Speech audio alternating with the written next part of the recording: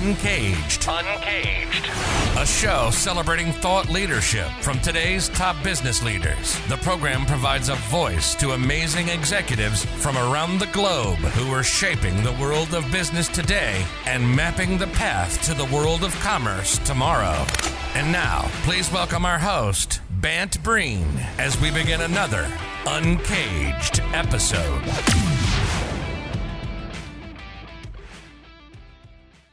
Today, we're speaking with Abdul Jarar. Hey, Abdul, how are you? Hey, man. Good morning. Good to be on the show. It's great to talk with you. Now, Abdul's got a great job. He is the general manager and vice president of U.S. enterprise sales for the Intel Corporation. I mean, if you don't know what Intel is, probably you're one of the few people that don't know really much about the company. But Intel is a publicly listed business. It's an industry leader creating world-changing technology that enables global progress and enriches lives. It's inspired by the famous Moore's Law, and it continuously works to advance the design and manufacturing of semiconductors to help address customers' greatest challenges. And we'll talk about all of the exciting innovations and things that Intel is pushing forward on in a second. But before we get there, Abdul, tell us a little bit about yourself and your career. Yeah, thanks, man. And we should note that Intel is the company that put silicon in Silicon Valley. So as we like to say. There you go. Hey, listen, I've had an interesting career journey. I actually come from very, very humble beginnings. I grew up a family of 6 siblings. We all shared one room. Growing up, and we lived day to day, literally. It was survival mode almost every day. And for me to reflect back on where I have landed in my career is just, I count my blessings every day, and I think, how did it happen? So I'll kind of walk you through it. In my early days of college, as I came to the U.S. to study computer engineering, the Gulf War happened. My family then happened to live in Kuwait. They were on kind of the receiving end of that war. And suddenly overnight, I've essentially lost my support, financial support and, family support that I had going into college. So I immediately went into what I grew up with, which is survival mode, and really got into, I ended up getting 3 jobs to get through college. And when I started my career, I started in a small company in Atlanta, Georgia. Never have I imagined that I would actually be working for a giant like Intel. Mm-hmm. And, till today, I pinch myself. But, the reality is the lessons I learned is if you work hard, you operate with the highest levels of integrity, and you constantly learn and improve, the American dream can happen. And so I joined Intel in '97 as a software engineer, and over the years have taken my career into various leadership roles in product management and working with different partners. And now I lead a large sales organization for the company. And really, it's been just an incredible journey. And one of the highlights of my career is having worked with the former chairman and CEO of the company, Craig Barrett, who led the company for several years, and during its high growth time, and I was his chief of staff. Oh, so wow. Again, thinking about my humble beginnings and the things I've done, it's been an incredible journey for me career-wise. Yeah, well, you brought back a lot of memories. Abdul, we are the same generation, so I remember being in college when that war broke out, and it was interesting, Yeah. It's kind of like one of those things where you're like, everything changes, but some things stay the same, right? We're still. It's life-changing, it's life-changing because for me, it really got me to, it shaped my character, because I was forced to do things that I wasn't planning on doing at that young age, at that time, right? And working 3 jobs to get through college is not easy. Yeah. So it shapes your character, shapes who you are, and kind of those things stay with you till today. Yeah. And one other thing I'll just mention, a little fun fact is I've been to 55 countries, mostly for work, traveled for work, which has been amazing as well, and some of it for leisure.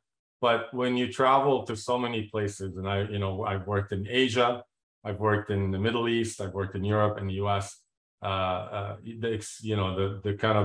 exposure to the different cultures in the world just really leaves a mark with you as well.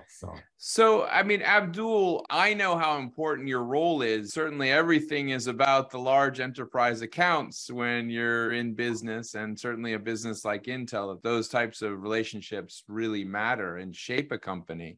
Tell us a little bit more about what you're working on right now. Yeah, listen, you kind of mentioned it in the opening. Intel is at the heart of creating world-changing technology. We've been there from the beginning, and we continue to really look at how we can continue to develop technologies that help solve our customers' problems. And when you look at the unparalleled reach that Intel has, we really touch almost every human and every company on the planet. If you look across your devices, the cloud, the connectivity, right? We're essentially empowering and accelerating digital transformation edge to cloud, and looking at everything, not looking at it, but essentially powering and making it tick.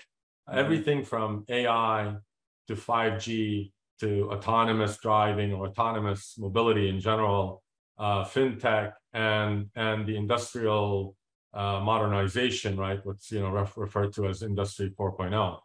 So with Pat's leadership at Intel, it's been truly inspiring to kind of the going back to the roots of the company as an innovation company, as a company that led so many technological advancements.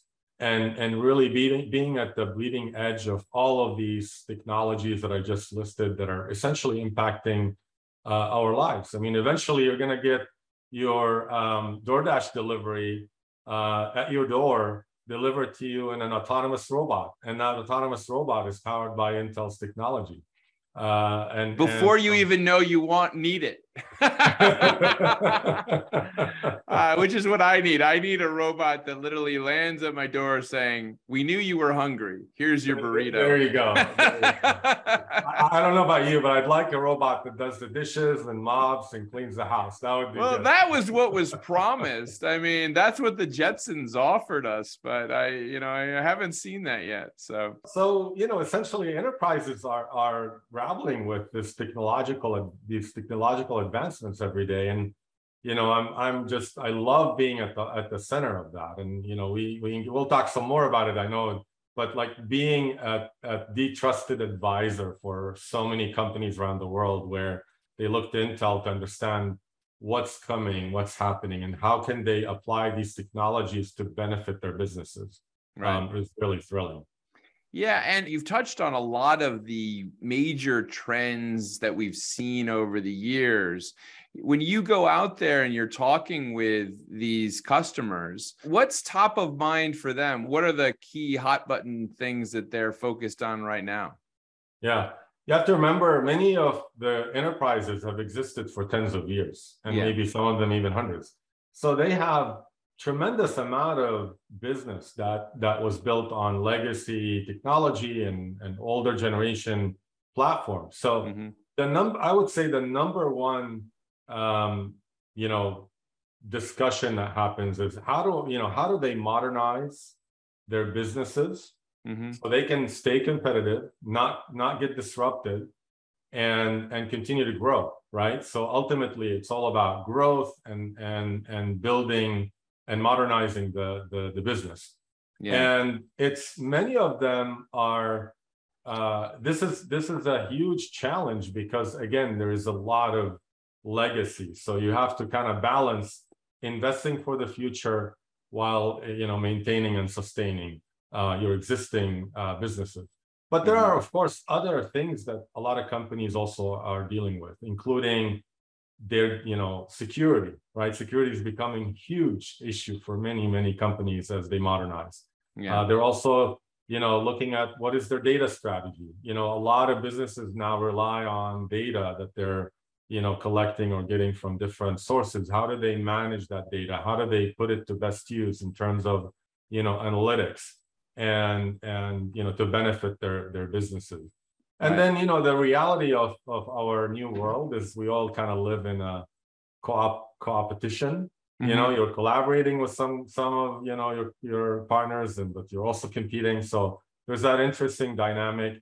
And then supply chain has been obviously another big part of the recently, in the last. Well, I was gonna ask you more about that. Certainly, in the context of everything that we saw over the last couple of years. And it's certainly been an interesting time for you. I noticed that you moved into the general manager role in May of last year. And that still was very much in the heart of the pandemic, filled with lovely discussions about supply chain shortages, et cetera. Tell me a little bit about your experience during that, moment. It continues. It hasn't ended yet, unfortunately.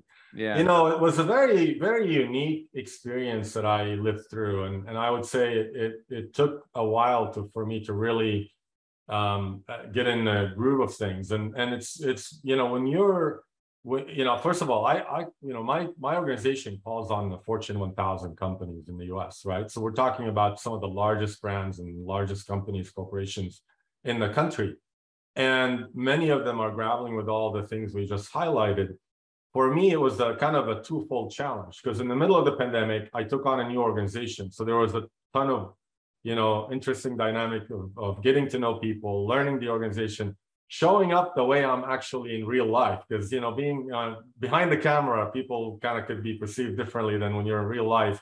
And then the external piece of it is working with customers that are also getting to know me. For me, I'm getting to know them.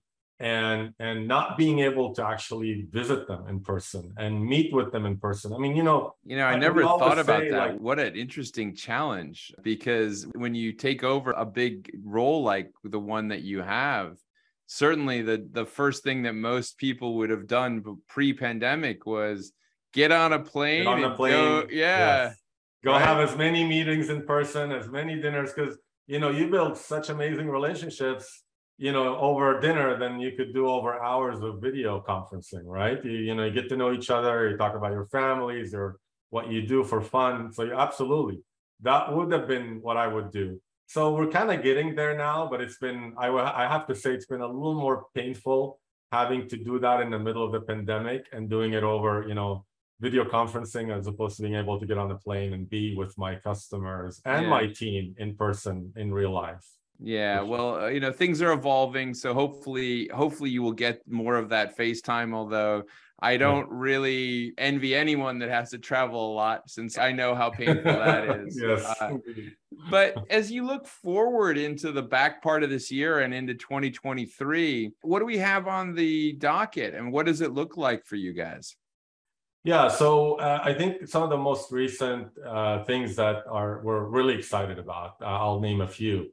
One is the build out of semiconductor manufacturing in the US. I think, for many some may have followed the latest news, the groundbreaking in Ohio. That's just amazing. That's going to be one of the largest ever built semiconductor complexes or sites in the world. We're looking at, initial phase of 20 billion and potentially going up to 80 or 100 billion dollars of investment. Mm-hmm. And the strategy behind that is to really rebalance the supply chain around the world, because today we're heavily reliant on Asia. The second piece is, AI is becoming just an absolute, AI is obviously we think it's still in the infancy stages. There is so much that AI will play a role in terms of applications in so many industries. Think about healthcare, retail, oil and gas industry, you name it, AI is going to be in it. And Intel is at the heart of building out capabilities that are going to enable just numerous AI applications across the board. And then I would say the next thing that's really exciting is 5G and beyond, right? 5G connectivity is just rolling out. Again, Intel is at the heart of 5G technology. And the fact that 5G is going to enable, the equivalent of, Wi-Fi speeds that you get at home, but you're going to get it everywhere, right? Mm-hmm. And so if you're in an autonomous car, it's constantly connected. Imagine all the entertainment your kids and yourself can enjoy in a car while you're not driving it and you're just, streaming some videos from Netflix. So yeah. I'm really happy that you raised the new factory in Ohio. I think that there was a lot of discussion in the early part of the pandemic about kind of a rebalancing of the supply chain, restructuring, and thinking about what that would mean going forward. And this plant is really probably the finest example of it that we have.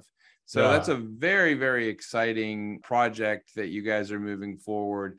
And certainly 5G, anybody who has kids, keep their kids occupied in those cars, but also obviously just the connectivity for how we have anything from autonomous vehicles to more and more data hungry solutions. We're going to obviously need more and more advancement. So this has been an amazing discussion, Abdul. Thank you so much for being on Uncaged. If someone wanted to learn more about what you and your team are working on, where's the best place to get in touch with you?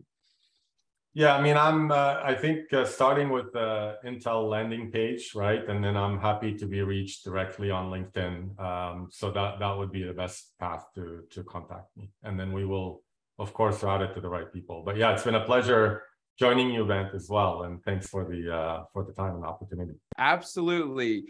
Well, we've been speaking with Abdul Jarar. He is the General Manager, Vice President of U.S. Enterprise Sales at Intel Corporation, which is an industry leader creating world-changing technology that enables global progress and enriches lives. I think I like Abdul's tagline of "We put the silicon into Silicon Valley." The company is famous, obviously, for being inspired by Moore's Law, and they continuously work to advance the design and manufacturing of semiconductors that are truly shaping almost every area of our lives, and certainly the balance of global business and business structures in terms of the scale and the technology that we need to move at this rapid pace that we seem to be trying to maintain. Abdul, thank you so much for being on Uncaged Today, and we look forward to having you back. My pleasure. Thanks, Ben. Cheers.